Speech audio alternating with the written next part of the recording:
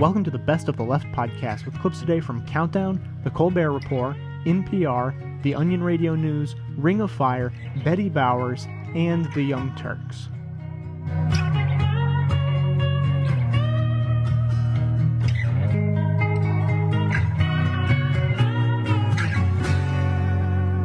A religious jihad by fundamentalist crusaders who believe that murder is justified, their acts of violence having the intended effect of changing behavior.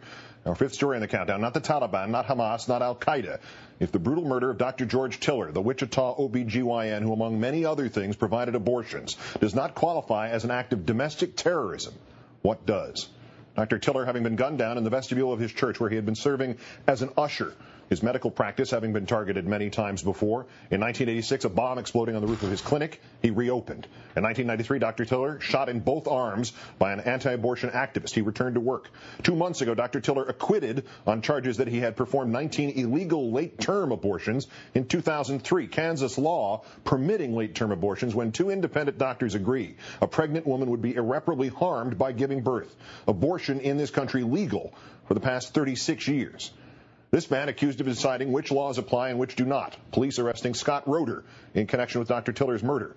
NBC News having learned that Mr. Roeder is a member of the Freeman Militia with a previous 1996 conviction for possession of materials to make a bomb, who reportedly posted on the blog of the anti-abortion group Operation Rescue. Police finding the phone number for the senior policy advisor for Operation Rescue, herself convicted 20 years ago of conspiracy to bomb a clinic, in Roeder's car. Attorney General Holder directing the U.S. Marshals Service to increase security at Planned Parenthood and other facilities around the country to prevent related acts of violence.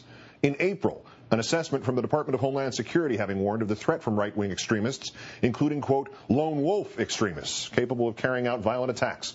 One passage warning that right-wing extremists, quote, may include groups and individuals that are dedicated to a single issue, such as opposition to abortion or immigration. The outcry from Republicans so vehement at that point that Homeland Security Secretary Napolitano apologized for the report. Conservative blogger Michelle Malkin among those who believe the report was referencing her, complaining of being targeted by a, quote, DHS hit job. In March, Ms. Malkin having linked, quite literally, Democrat Kathleen Sebelius to Dr. Tiller after the governor of Kansas had been nominated by President Obama to be Health and Human Services Secretary. Malkin citing, quote, her abortion extremism and ties to late-term abortionist George Tiller. When Mrs. Sebelius was confirmed, Malkin having alleged that the HHS secretary had, quote, lowballed the amount of campaign cash she received from infamous abortion doctor George Tiller. Today, Ms. Malkin decried, quote, the thoroughly evil, cold-blooded act of domestic terrorism. Yes, terrorism, not extremism, that killed Dr. Tiller, making no reference to the previous links she had made on her blog. Anti-abortion groups calling Dr. Tiller, quote, Tiller the killer, still calling him, in fact, that, blaming the doctor for his own murder. We don't have the ability, like God himself, to control people as if they were robots. But the point that must be emphasized over and over and over again, pro-life leaders and the pro-life movement are not responsible for George Tiller's death. George Tiller was a mass murderer, and horrifically, he reaped what he sowed. Well, you heard Randall Terry. Those who believe in God are robots. Time now to call in our own analyst, Richard Wolff, the author of Renegade, The Making of a President. Richard, good evening. Good evening, Keith. We were to tonight discuss your book. Events obviously have overtaken those plans. We'll do so another night this week. Thank you. The Homeland Security Secretary, Ms. Napolitano, bowed to Republican outrage in April, apologizing for that DHS assessment that warned of violent acts by right-wing extremists. Are the Republicans in Congress still of the belief that the threat of right-wing extremist violence is some sort of fantasy out of the Obama administration? Well, Republicans in Congress want to have it both ways. They want to endorse the goals and aims of that movement and not be seen to endorse the results of that movement. And it strikes me as very curious that people who claim to have a zero tolerance for those who incite Muslim terrorism, who incite that kind of hatred towards America, find it very easy to turn a blind eye to people who incite hatred and violence towards Americans who are going about their legal work in America today. And there is a direct link. And just to cite someone who maybe has some experience of violence in America, John Lewis, remember when he said in the campaign, when those people at the McCain rallies who were saying, kill him, about the now President of the United States, John Lewis said there is a direct link here between those who fan this kind of mob sentiment and the violence this country has seen. You know, they need to look closely in the mirror today and say, have I played a part, no matter how small, have I played a part in what has ended up as a very sad event for one man and his family? We saw Dr. Tiller obviously come up in the nomination process for Sebelius. The GOP is not going to bring this up in connection with abortion and Roe v. Wade and Sotomayor, is it? I mean, this is now third rail stuff, is it not?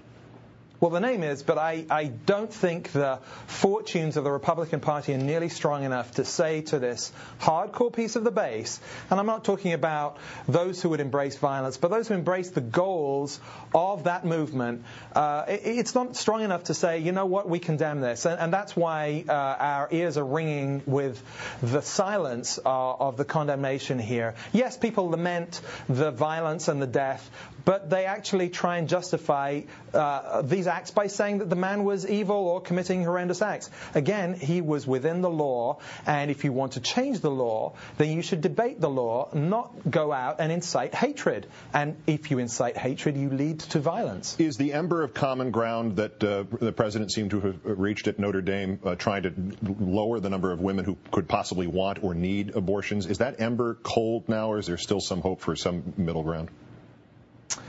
Well, I think this debate is really playing out not at the extreme here, but in the middle. And there is common ground there because actually if you dig underneath the labels, whether people say they're pro-life or pro-choice, people don't like abortions. And there are medical professionals who are engaged in this kind of healthcare who don't like abortions. So there is middle ground, but you have to strip out this emotion. If there were any good out of this, it would be that people could separate that emotion from the actual people involved here. Something tells me that's just not going to happen, that this will only increase the emotions involved. And obviously, as you pointed out, this starts in Kansas with one man and his family and those who believed in him. But in the bigger context, as an event on the landscape of politics, did this change the picture? Did this hurt one side? Did it hurt both? What did it do? Well, I would like to think that it hurts the extremists in all of this. It makes them seem less part of the mainstream. And frankly, what we've seen is an effort by conservative commentators and some Republican officials to make it seem like mainstream opinion supports this kind of thing. It doesn't. It needs to be separated from the mainstream. But most importantly, these extremists need to be caught and stopped, and those who incite hatred need to stop that too. I put into Nashville, Tennessee, but you wouldn't even come around to see me. And since you're heading up to Carolina, you know I'm gonna be right there behind you. 'Cause I always have to steal my kisses from you. I always have to steal my kisses from you.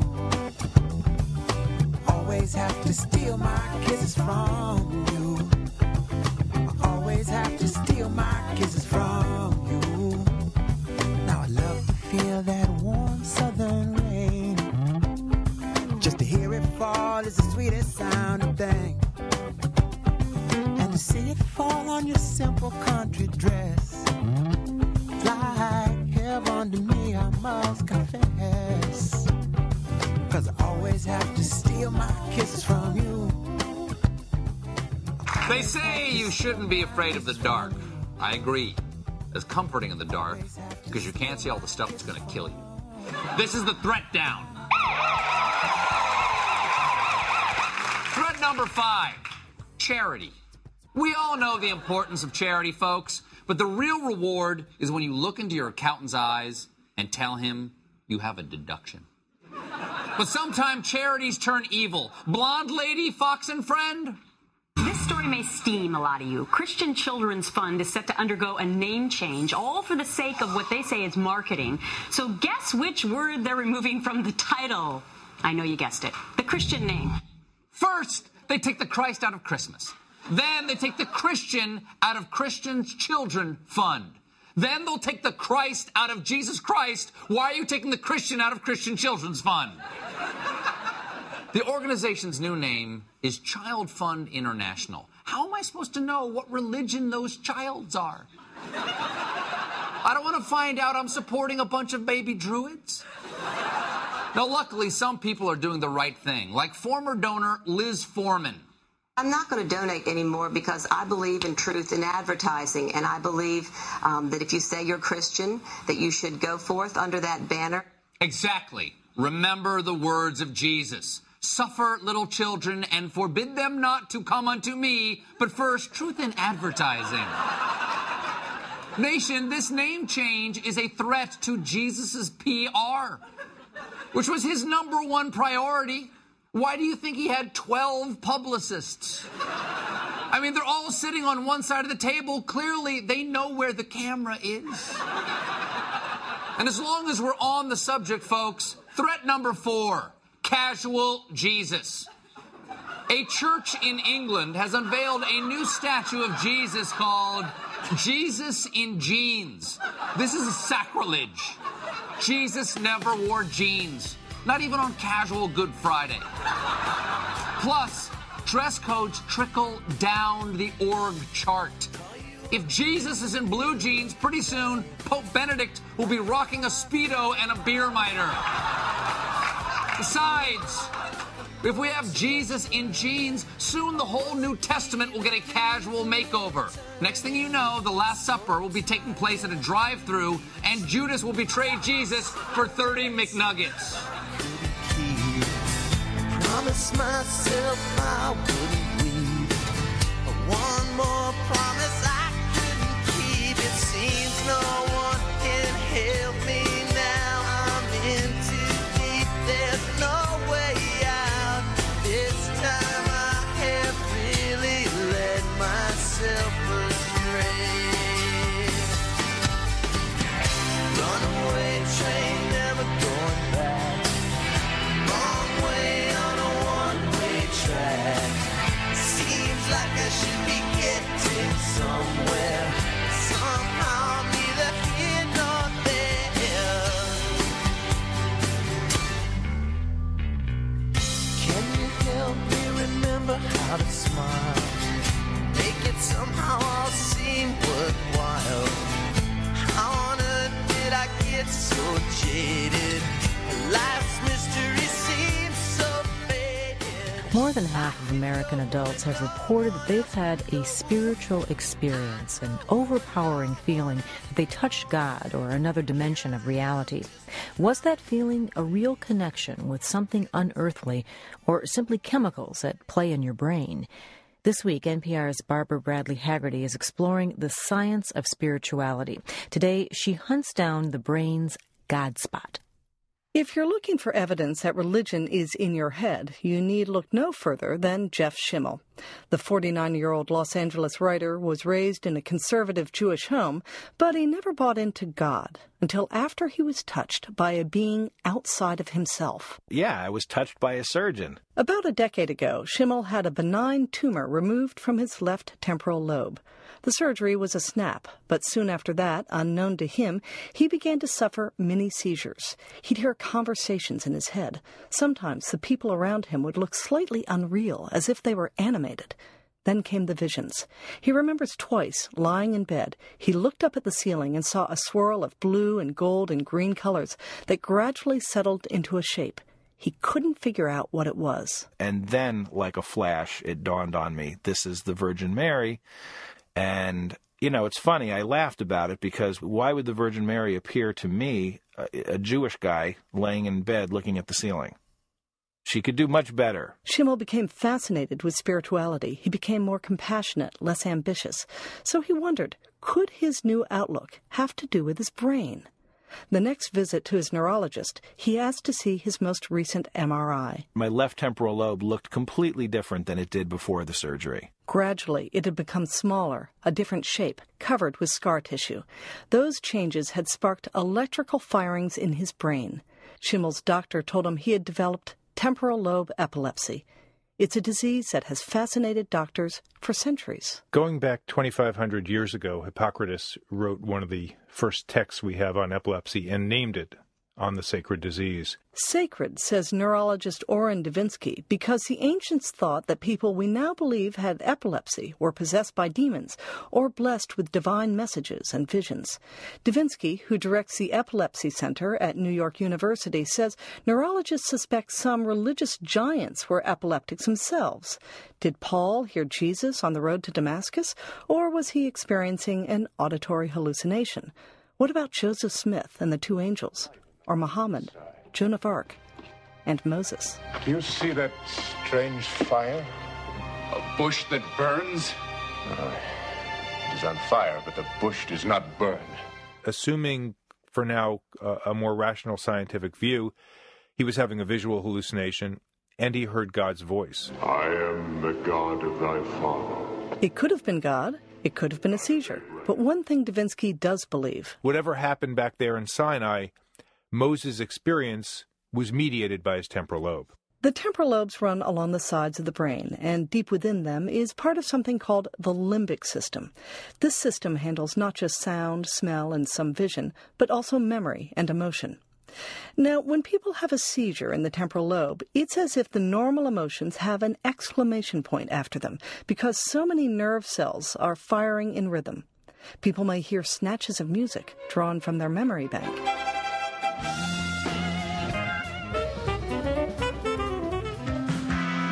And in rare cases, interpret it as music from the heavenly spheres. Those people may see a glimpse of light and think it's an angel. These patients give us clues to what parts of the human brain are involved when all of us have a numinous experience. That's Jeffrey Saver, a neurologist at UCLA. He says when people with no brain dysfunction have numinous or spiritual experiences, it's the same limbic system being activated, but with the volume turned down. Saver's explanation made me wonder, if God uses the temporal lobe, can neurologists make God come and go at will? Well, they can make ecstatic seizures go away with surgery or medication, but what about summoning God? Could a scientist manufacture a spiritual experience by manipulating my temporal lobes? Ms. Haggerty, can you respond, please? I can barely, you're very muffled. I'm sitting in Michael Persinger's laboratory. Persinger, a neuroscientist at Laurentian University in Sudbury, Ontario, has pasted 8 electrodes onto my scalp. He eases, of all things, a motorcycle helmet with its own sensors onto my head. He calls it the God helmet. Okay, I'm getting a buzz here. The helmet is supposed to stimulate my right temporal lobe with weak magnetic fields and create the illusion of God in my head. Well, not God exactly, but a sensed presence, a feeling that another being is in the room. Yeah, everything's ready to go. Persinger covers my eyes with goggles stuffed with napkins. I sink deeper into the threadbare, overstuffed chair, feeling like a teenager hanging out in someone's basement. He leaves me in the chamber and returns to the control room, where I've placed a recorder. It's recording. Good, thank you. For the next 30 minutes, I listen to magnetic fields shift over my skull. Occasionally, I report seeing images or a dark forest. It's kind of a roiling darkness, like a battle of darkness. Okay. It's off to my left. You've just reported the actions on your left. And now you are beginning to experience, and my compliments to you, what is called the black, or the dark of the dark. Actually, I couldn't hear him say that. He was talking into my recorder in the other room. At one point, Persinger predicts I am right on the verge of feeling the sensed presence. But it never happens.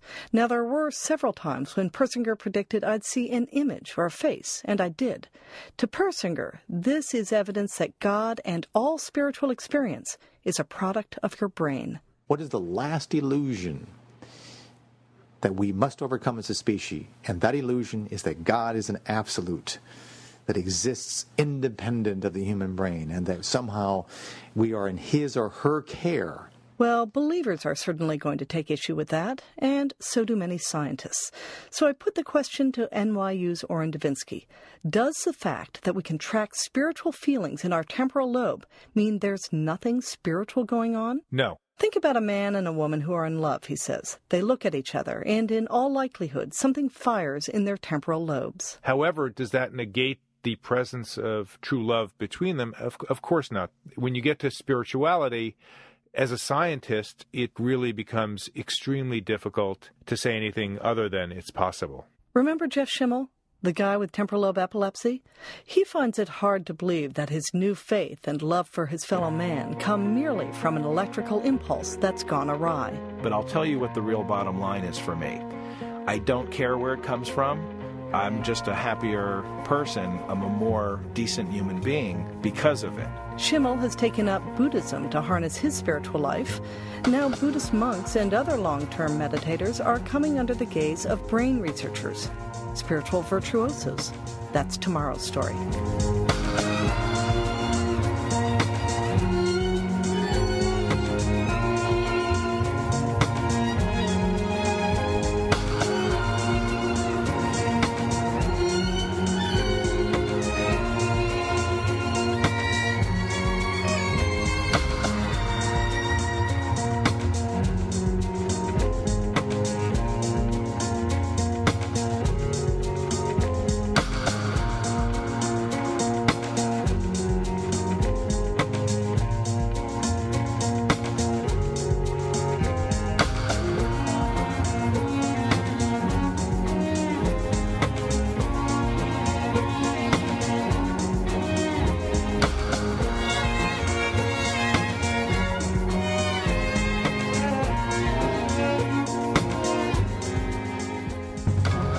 A police detective subjects his own faith in God to rough questioning. It's the Onion Radio News. This is Doyle Redland reporting. Detroit Police Department veteran Joe Petrocelli admitted today that he was forced to use every harsh questioning technique he knew in a confrontation with his own faith in God. According to Petrocelli, his doubt concerning the Almighty was by far the toughest adversary he has ever faced. You know, and I was trying to put it together, but it just didn't add up. Petrocelli has been put on a desk job by his precinct captain, who was quoted as saying, for him, the case has gotten too personal. Doyle Redland for the Onion Radio News.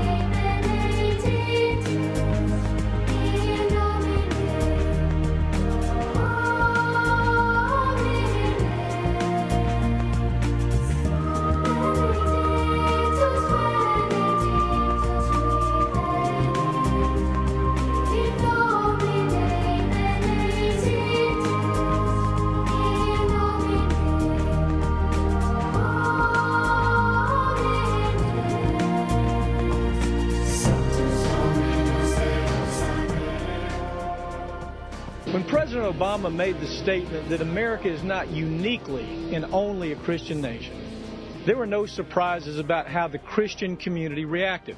The fundamentalists, in holding with their predictable trend, abandoned analysis of Obama's statement.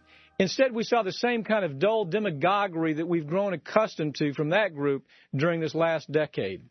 But other Christian leaders, well, they used Obama's comment to make the point that Christians in America shouldn't take their majority status for granted. North America is home to more than 8 million Muslims, for example. Their numbers are growing while the numbers of new Christian converts is at a decline. Unlike hellfire, paranoid pulpit preachers, progressive theologians are trying to understand the reasons for that trend. For example, they want to understand why a 30-year-old might join the Church of Scientology, where that religion is based on the following beliefs. Here they are. An alien galactic ruler named Zeno flew thousands of cosmic aliens to Earth to colonize the planet. But galactic rulers with names like Zeno, well, they can't be trusted. So Zeno dropped all of his alien passengers into a volcano and blasted them with hydrogen bombs. Now the Scientologists tell us that the souls of those betrayed aliens inhabit our souls, and the only way to remove those aliens is through Scientology. They brag that they have 8 million followers worldwide. And so the question you have to ask is, why does a 30-year-old become turned off about Christianity to where Scientology looks like the wise alternative?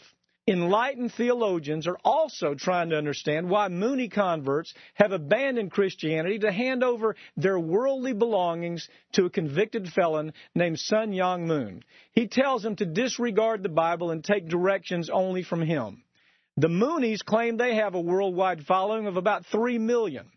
Christian theologians who spend less time as demagogues in denial have the best chance of reversing the damage that's been done to their religion in this last decade. Dozens of books have been written by insightful Christian leaders who believe they understand what's threatening America's Christian majority. Here are a few of the ideas that those theologians want their brethren to consider. First, stop preaching politics from the pulpit and begin preaching the Gospels again. The success or failure of a church that's too intertwined with politics of the day is going to rise and it's going to fall with those same politics. Just look what's happened to the Republican Party. Distance the mainstream church further from the fringe that's become so closely associated with the events like murdering abortion doctors or even murdering each other when fellow parishioners were perceived to be too liberal. Encourage fundamentalists to accept people who are ideologically and culturally different from themselves. Focus more on the Beatitudes and less on brimstone. How about this? Return to the day when organized Christianity was prone to encourage peace rather than war. Return to the day when organized Christianity was more likely to identify with the least of our society rather than the vulgar affluence and power symbolized by the money machine megachurches that are now a Christian norm. And be more willing to adapt to the realities of a changing world, like the reality that if Christian leadership doesn't do a better job, a non-Christian American majority is almost inevitable, whether they like it or not. Well, I heard there was a secret chord that David played and it pleased the Lord, but you don't really care for music, do you? Well, it goes like this, the fourth, the fifth, the minor fall and the major lift, the baffled king composing hallelujah, hallelujah, hallelujah, hallelujah,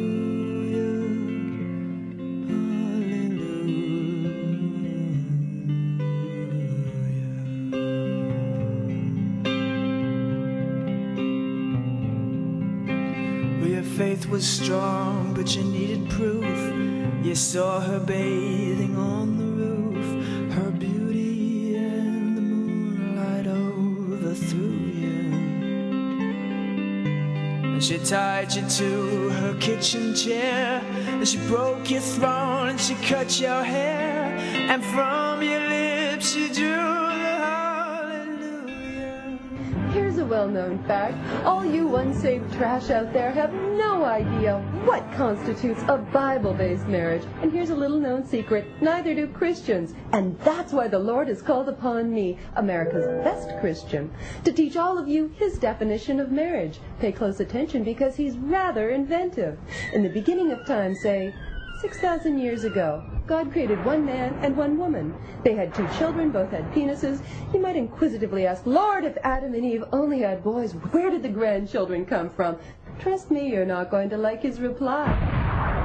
A Bible-based marriage is between one man, one woman, and the son she seduces after he's killed his only brother. A family that slays and lays together stays together. True story.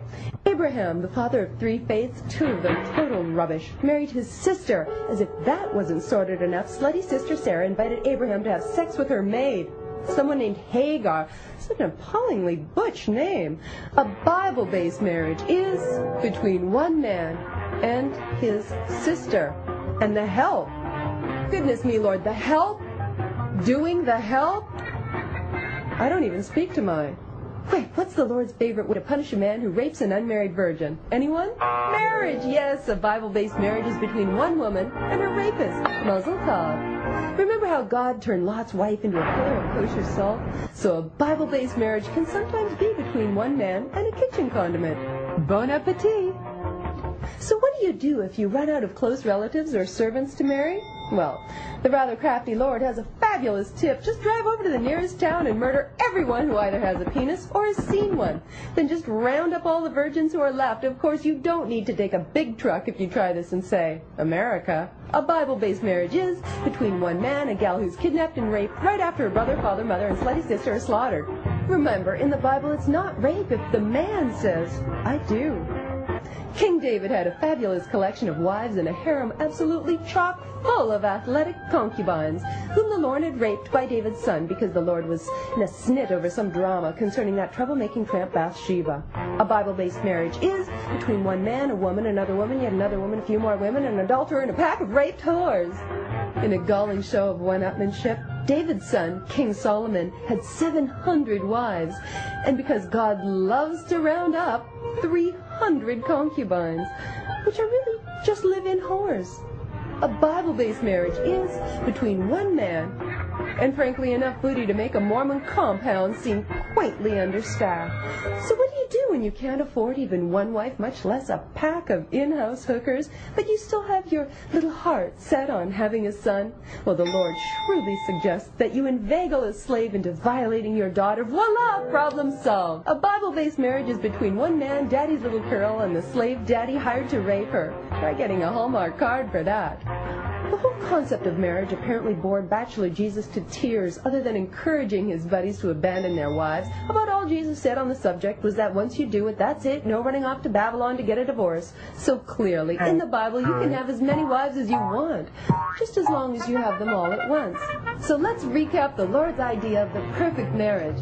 It is between one man and his sister, and her rapist, kitchen condiment, gal who's kidnapped and raped, a few more women, an adulterer, and a pack of raped whores, 700 wives, 300 concubines, and the help, and a son who has murdered his brother. But it is not between one man and another man, because, well, that would be immoral.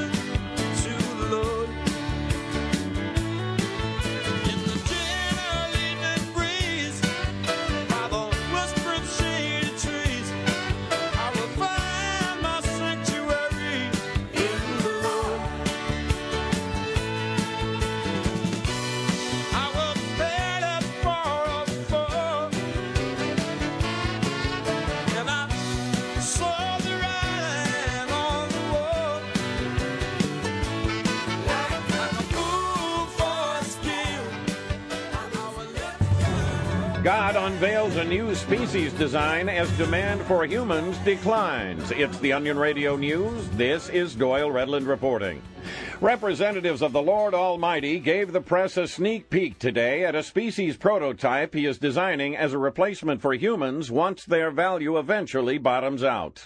According to God spokesman Eric Peterson, the human race's viable worth should remain stable for years to come, but the time to prepare for the inevitable is now. God is still very much behind the human race, but the Lord just wants a number of options on the table. The Onion Radio News has learned that the new species will have 4 legs, biodegradable fur, 2 vaginas, and shall be known to surviving humans as the mammoth.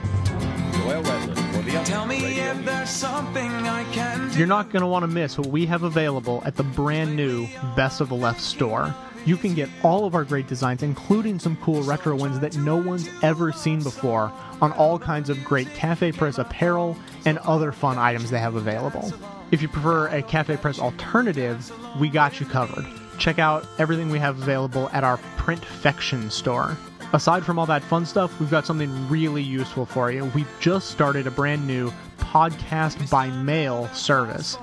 So say you know someone, maybe even yourself, who loves this show or would love it, but they're just not tech savvy enough to do the whole podcasting thing. They couldn't download it every week, not going to listen online. Give them a podcast by mail subscription and they'll have the CDs of every edition sent right to their house every week. All this now available at the new store at bestoftheleft.com. Taking a semester to travel and focus on your writing? Not that unusual for a student at Brown University. But instead of studying comparative literature in Europe, Kevin Roos decided to go to Lynchburg, Virginia. He passed himself off as an evangelical Christian to blend in with students at Liberty University, the school founded by moral majority leader Jerry Falwell. Kevin Roos is back at Brown, and he wrote a book about his semester at Liberty called The Unlikely Disciple, a sinner's semester at America's holiest university, and he's in our New York studios. Welcome. Thanks for having me, Jackie. First, the mechanics of this. You decided to go undercover, posing as an evangelical Christian, and I understand that you already had a book deal, so why couldn't you be honest? My goal was to see the real, unfiltered picture of life at Liberty University. The first time I met a group of Liberty students, I was a freshman at Brown, and I had had this ultimate secular liberal upbringing. My parents worked for Ralph Nader in the 1970s, and I had never really come into contact with conservative Christian culture. So when I met these Liberty students and started talking to them, it became clear very quickly that we had almost no way to communicate with each other. I think it was just as hard for them as it was for me. And so I wanted to investigate that and to see, what are our differences? What do they believe? And then also, what do we have in common? And to see if I could try to build a bridge between my world, the world of the sort of the secular liberals, and the world of conservative Christianity at Liberty. Tell me about some of the classes that you enrolled in at Liberty, like History of Life and Evangelism 101. I enrolled in almost the entire core curriculum, the classes that every Liberty student is required to take. So Old Testament, New Testament, theology, and then as you mentioned, History of Life, which is a creationist biology course, and also Evangelism 101, which teaches you how to convert non-believers. I remember walking into class for the exam day for History of Life and sitting down to the test and seeing a question that said, true or false, Noah's Ark was big enough to accommodate various species of dinosaurs. And so I was sort of taken aback by that. I decided to brown nose and go for the credit instead of standing up for evolution. But the classes on the whole that I took were hard and also very informative, and I'm glad I took them. Now, no one knew that you were writing a book. They did know that you had come from Brown. You transferred to Dorm 22 at Liberty. Tell me about dorm life there. Well, dorm life is vastly different from what I had experienced at Brown. For starters, there's Liberty's 46-page code of conduct, and it's called the Liberty Way, and it outlines a whole host of rules and regulations concerning student life. So there's no drinking, no smoking, no R-rated movies, but also no dancing, no cursing, and no hugs that last for longer than 3 seconds. I sort of felt like a Connecticut Yankee in King Arthur's court, and I wanted to try to follow all the rules, so I had to do some behavioral adjustments. I actually bought a self-help book for Christians called 30 Days to Taming Your Tongue. That's all about how to avoid cursing. You're supposed to say things like, glory be, and mercy. And so I took this advice and I walked around campus for a couple weeks, sort of, sounding like Beaver Cleaver. And actually, Liberty students don't talk like that, of course. They say, they just use the sort of radio-safe versions of the curse words, the Nerf curses. And so they would look at me like, who was this guy and what strange, isolated homeschool did he come from? Tell me what led you to Every Man's Battle. Every Man's Battle is a strange chapter in my book because it is Liberty's on-campus support group for chronic masturbators. And so I decided to check it out out of journalistic interest, I assure you. And it was an incredible experience because on one hand it's very bizarre and you have a bunch of male Liberty students sitting around a conference room table and talking sort of like people who are at Alcoholics Anonymous meetings about, it's been 16 days since the last time I fell. That's the word they use, is fell. They're congratulating each other and coming up with various strategies to stop touching yourself. But, on another hand, it's really sort of compassionate. But I wish that these guys didn't have to be made to feel guilty. But I think given that they are guilty, I think this was a good way to cope with that. I want to know how this experience changed your own sense of faith and prayer. Well, I still do try to pray every day, and I do this because I think the process of praying changes me.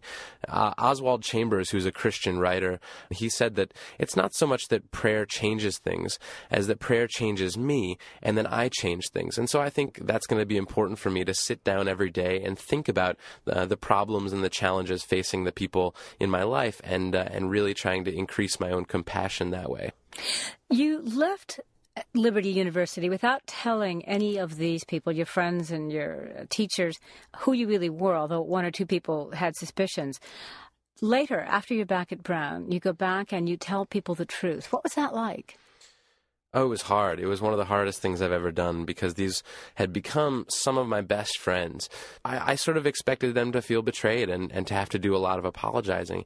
And what happened, amazingly, was that everyone forgave me immediately. It was unreal how quickly their sort of surprise turned to real compassion and excitement. They were all excited about the book and excited that, I had given Liberty a fair look and an open-minded look instead of just doing sort of a drive-by, article or something like that I think they've had a lot of.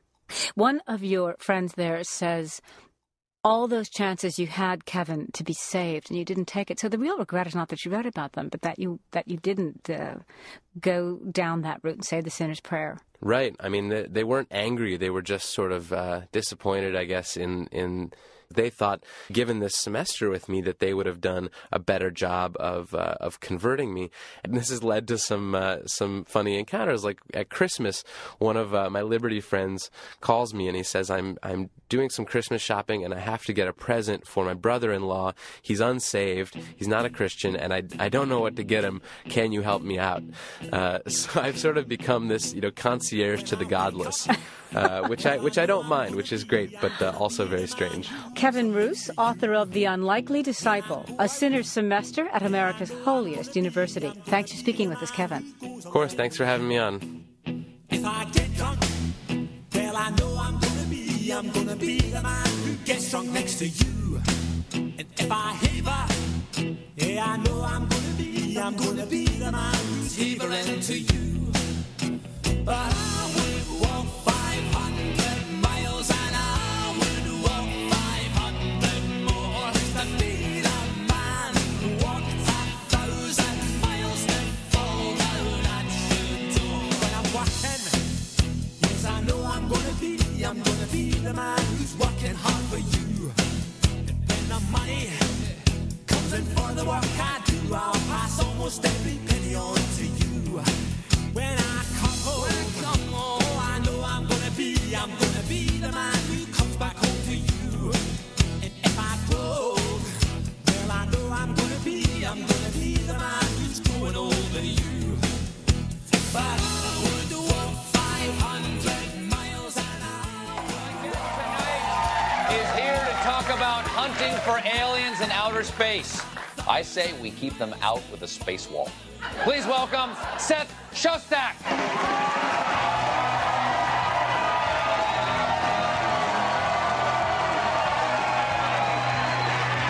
Dr. Shostak, thanks for coming on. Okay, look what we got here. The name of your book is Confessions of an Alien Hunter, a Scientist's Search for Extraterrestrial Life. Okay, you're an alien hunter. How many alien heads do you have up on the wall of your den? Anything? It's pretty bare, I have to say, Stephen. Not yet, but within 24 years, that answer might change. Or within 2,000 years. Could you be. never know.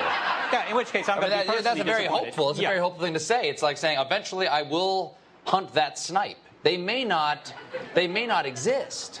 In which case your life is meaningless. No offense, I'm just laying it out there, man. I'm glad you could just be, pissing in the wind here. Could be, Stephen, but look at it this way. There are 1 trillion planets in our galaxy. That's about the number. Says you. Well, that's in your interest to think that. Yeah, maybe it is. But the astronomers, I have a lot of astronomers who are backing me up on that. Yeah. Okay, now most of them are going to be pretty worthless. Neptune, Mercury, pretty worthless. But in 1 trillion planets, some of them are going to be okay. Some of them are going to be something like Earth, and unless this is a miracle. If you think this is a miracle... I do think this is a miracle. Well, created by God in 6 days, my friend. That's what I call a miracle, okay? That's one of the things that bugs me about this, is why science just continues to make mankind insignificant. I mean, it used to be we were, just like Jerusalem was the center of the world on old maps, and then the Earth was the center of the universe, and then the sun was the center of the universe, and now the sun's just like this little G2 star out on the edge of this little middling little galaxy among hundreds of billions of galaxies in an endlessly expanding universe, which may or may not have been here for 14 billion years. Why search for another thing to bum me out? Yeah. Well, if we're not the only intelligent life form... Yeah, well, the alternative to that is you're alone. That this is it. This is the best the universe has to offer. I think we're pretty good. I am a huge... Sorry, sir. I'm not one of the blame humanity first crowd. Yeah. I'm a big fan of me. Yeah. Well, well, that could be. I mean, it could be that we are, as many of my neighbors think, the smartest things in the galaxy. Yeah. Could be. But that would make, this a miracle. This would make this a miracle. Or so we got here first. Maybe we just got here first. Could be, but maybe we're the first evolved or intelligently designed possible, but unlikely. Look, the Earth's 1/3 the age of the universe. The universe had 10 billion years without us, without the Earth, right? And do you think it was just sitting there doing nothing? No, it was waiting. Yeah. It was an expectant mother, waiting for its child to come along. What happens if you're? How do you search? How do you search for aliens? For one thing, we use big antennas. We do what Jodie Foster did in the movie Contact. We use big antennas. Act and attempt to be attracted to Matthew McConaughey.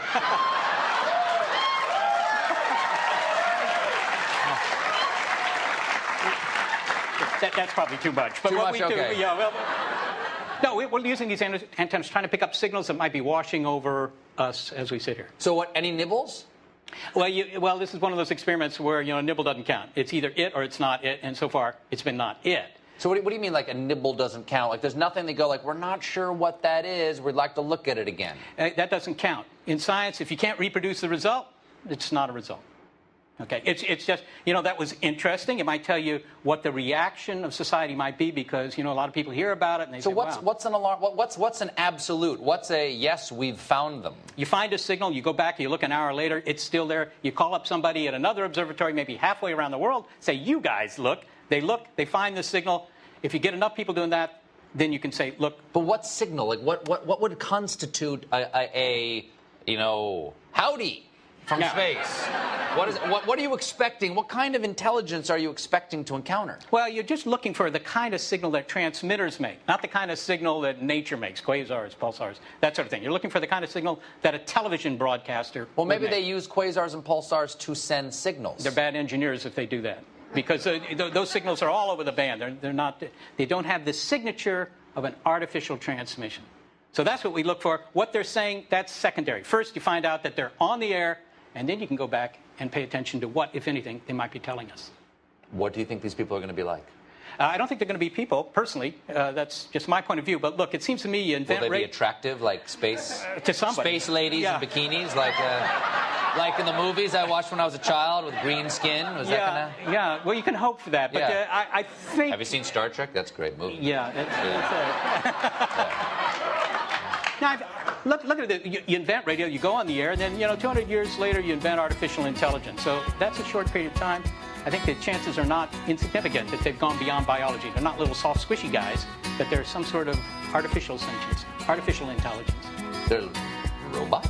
Well, robots have arms and legs. Something that thinks doesn't have to have arms and legs. People with arms and legs sometimes don't think either. Right here. Doctor, thank you so much for joining us. The book is Climbing Up on South I could see the city light. Wind was blowing, time stood still.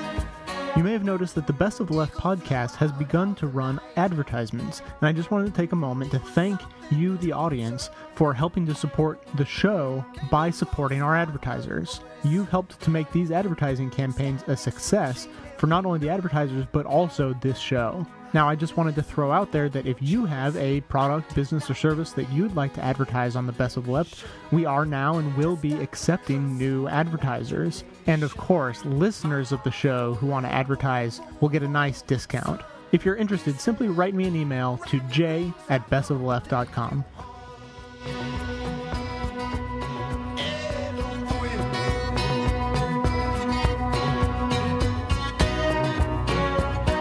To keep in silence, I resigned. My friends would think I was a nut.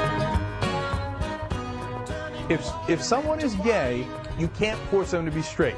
They're straight, you can't force them to be gay. You can't force people to be something they're not. But some people try anyway.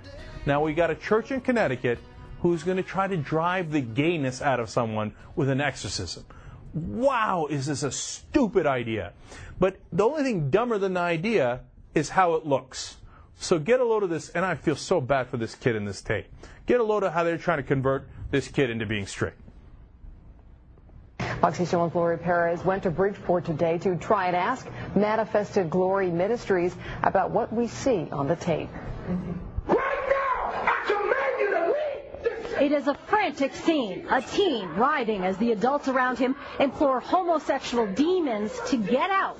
Right now, in the name of Jesus, I call my homosexuality right now, in the name of Jesus. For 20 minutes, it continues with the boy in a near seizure, even vomiting. By the looks of it and the repeated references to his sexuality, it appears to be a gay exorcism.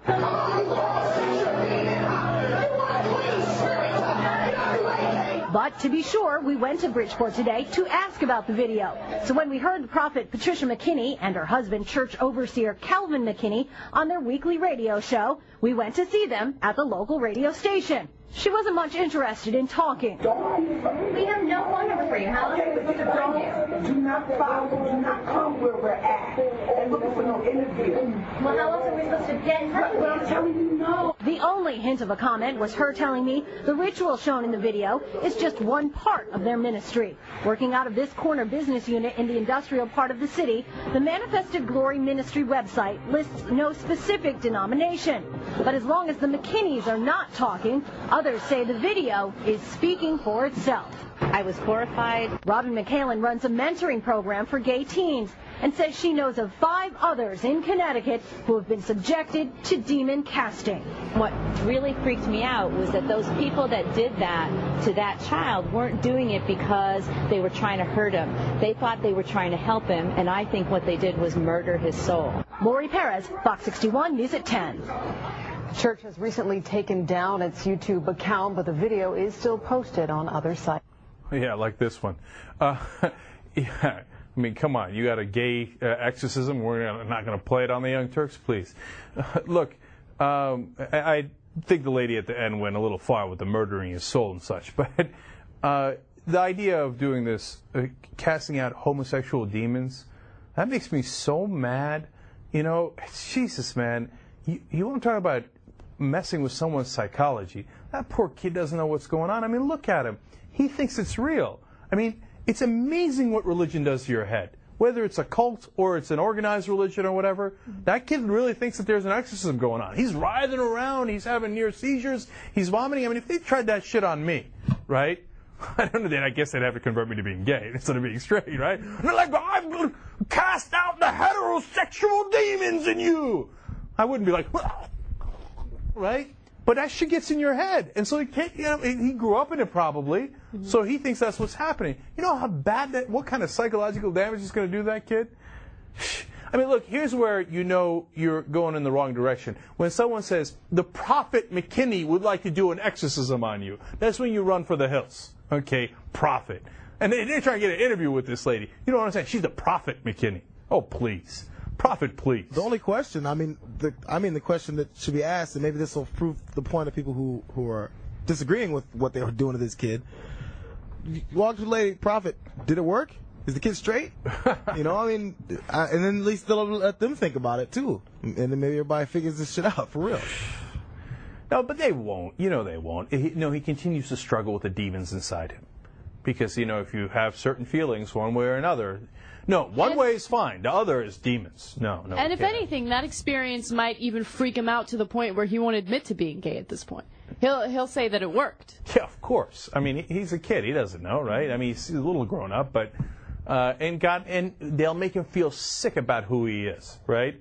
And then he'll have to conceal it for all this time. He'll have to hate him. So many people I've seen, when they talk about how they came out, whether they're Republican politicians or whoever they might be, well, the one thing they say that really gets me is they say, I thought I was a bad person. And because I had these feelings, they had me convinced that I was, that I was evil and sinful and that I was a bad person. To put that kind of shit on somebody, and then you say, no, it's okay, it's a religion. Screw that, man. I got no patience for that.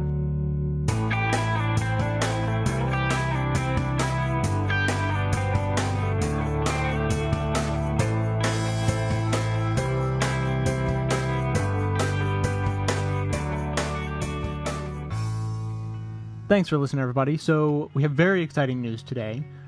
But first, the story so far. So over the past few weeks or a couple of months now, the structure of the show has changed, and here's why. So thanks to the terrible economy, thanks to total lack of oversight and deregulation brought to us by the previous couple of administrations, the stock market took a crash, which horribly affected the nonprofit organization I worked for, still work for, and that financial situation caused my hours to be cut, which caused me to have a little bit of extra free time and left me with the decision of whether or not to go find another part-time job or to try to turn this podcast into a little bit of a side business. Since I chose the latter, the first thing I did was upped the output of the show. So now you're getting regularly 2 episodes a week instead of just 1 as it was before, since I have a little bit of extra time to work on it. In return, after explaining that, I asked that if you had the ability and desire to become a member of the show, you could join and donate as little as $5 a month just to help keep the show going, help keep me afloat a little bit, and in return, I would continue pumping out these shows at double speed, basically. And of course, all along, I've been looking for ways to better serve these members because, as it stands, they're really just donating out of the goodness of their hearts, knowing that they're helping to keep the show going strong and not really getting anything extra in return. But today, that changes. I'm very excited to announce the creation of the brand new feature for members only, which is the Best of the Left Raw feed. And now let me explain what that is. First of all, by the very nature of this show, we do 2 episodes a week, it's put together and edited nicely. Each week is a collection of themed clips, and so by the very nature of the show, stories that you hear on the show are often days, if not weeks old, because, let me let you in on a little secret. Like today, you just heard an episode all about religion. Well, all of those people talking about religion didn't all talk about it just in the last week. I had some of those clips in the can for a little while now. So they're a little bit out of date. That's just how it happens. So the one gigantic hole in the podcast that I've always wished I could fill, in this new media landscape where everything moves at the speed of Twitter, our show's just being left in the dust. And that's where the raw feed comes in. If you're interested in getting the same high-quality clips that you get from this show, but you want to get them as they happen, that's the raw feed. And not only do you get these clips, but because the clips will only be coming out one at a time instead of grouped together in a themed show, you'll also be getting the videos that go along with it. Because after all, a lot of the clips we get are from Countdown with Keith Olbermann, The Rachel Maddow Show, The Young Turks, The Daily Show, The Colbert Report, and maybe even a few others, and a YouTube clip every once in a while. Now I have the ability to send out the video files through the raw feed as it happens, or at least as I come across them. So this feature is already available to current members and will be made available to anyone who wants to sign up for membership for as little as $5 a month. Now, of course, I've said all along that I was never going to turn this show into a paid subscription show. You're never going to have to give a single cent in order to listen to the show just as you know it now. Consistently posted, high quality, themed episodes, great clips, great music, all that stuff continues exactly the same way. If you don't want to become a member, nothing changes for you. And the raw feed, it is not a replacement for the show. It's not better, it's not worse, it's just different. It's a different service, serves a different purpose in a different way. So there you go, that's the raw feed, available to members immediately. It's available now to all new members who sign up for as little as $5 a month. Of course, some like to go above and beyond. All the details for that are on the donation page at bestoftheleft.com. And now finally, just to wrap things up, I want to change gears like you've never heard someone change gears before. I wanted to have a little bit of fun with audio today, because a few months ago, it might have been a year ago by now, I had this kind of humorous realization about one of the songs that was used in today's show, and I wanted to share that realization with you. And since I do an audio podcast, I can actually do it in a fun way. So have a listen to this, and I'll be back with you in a minute.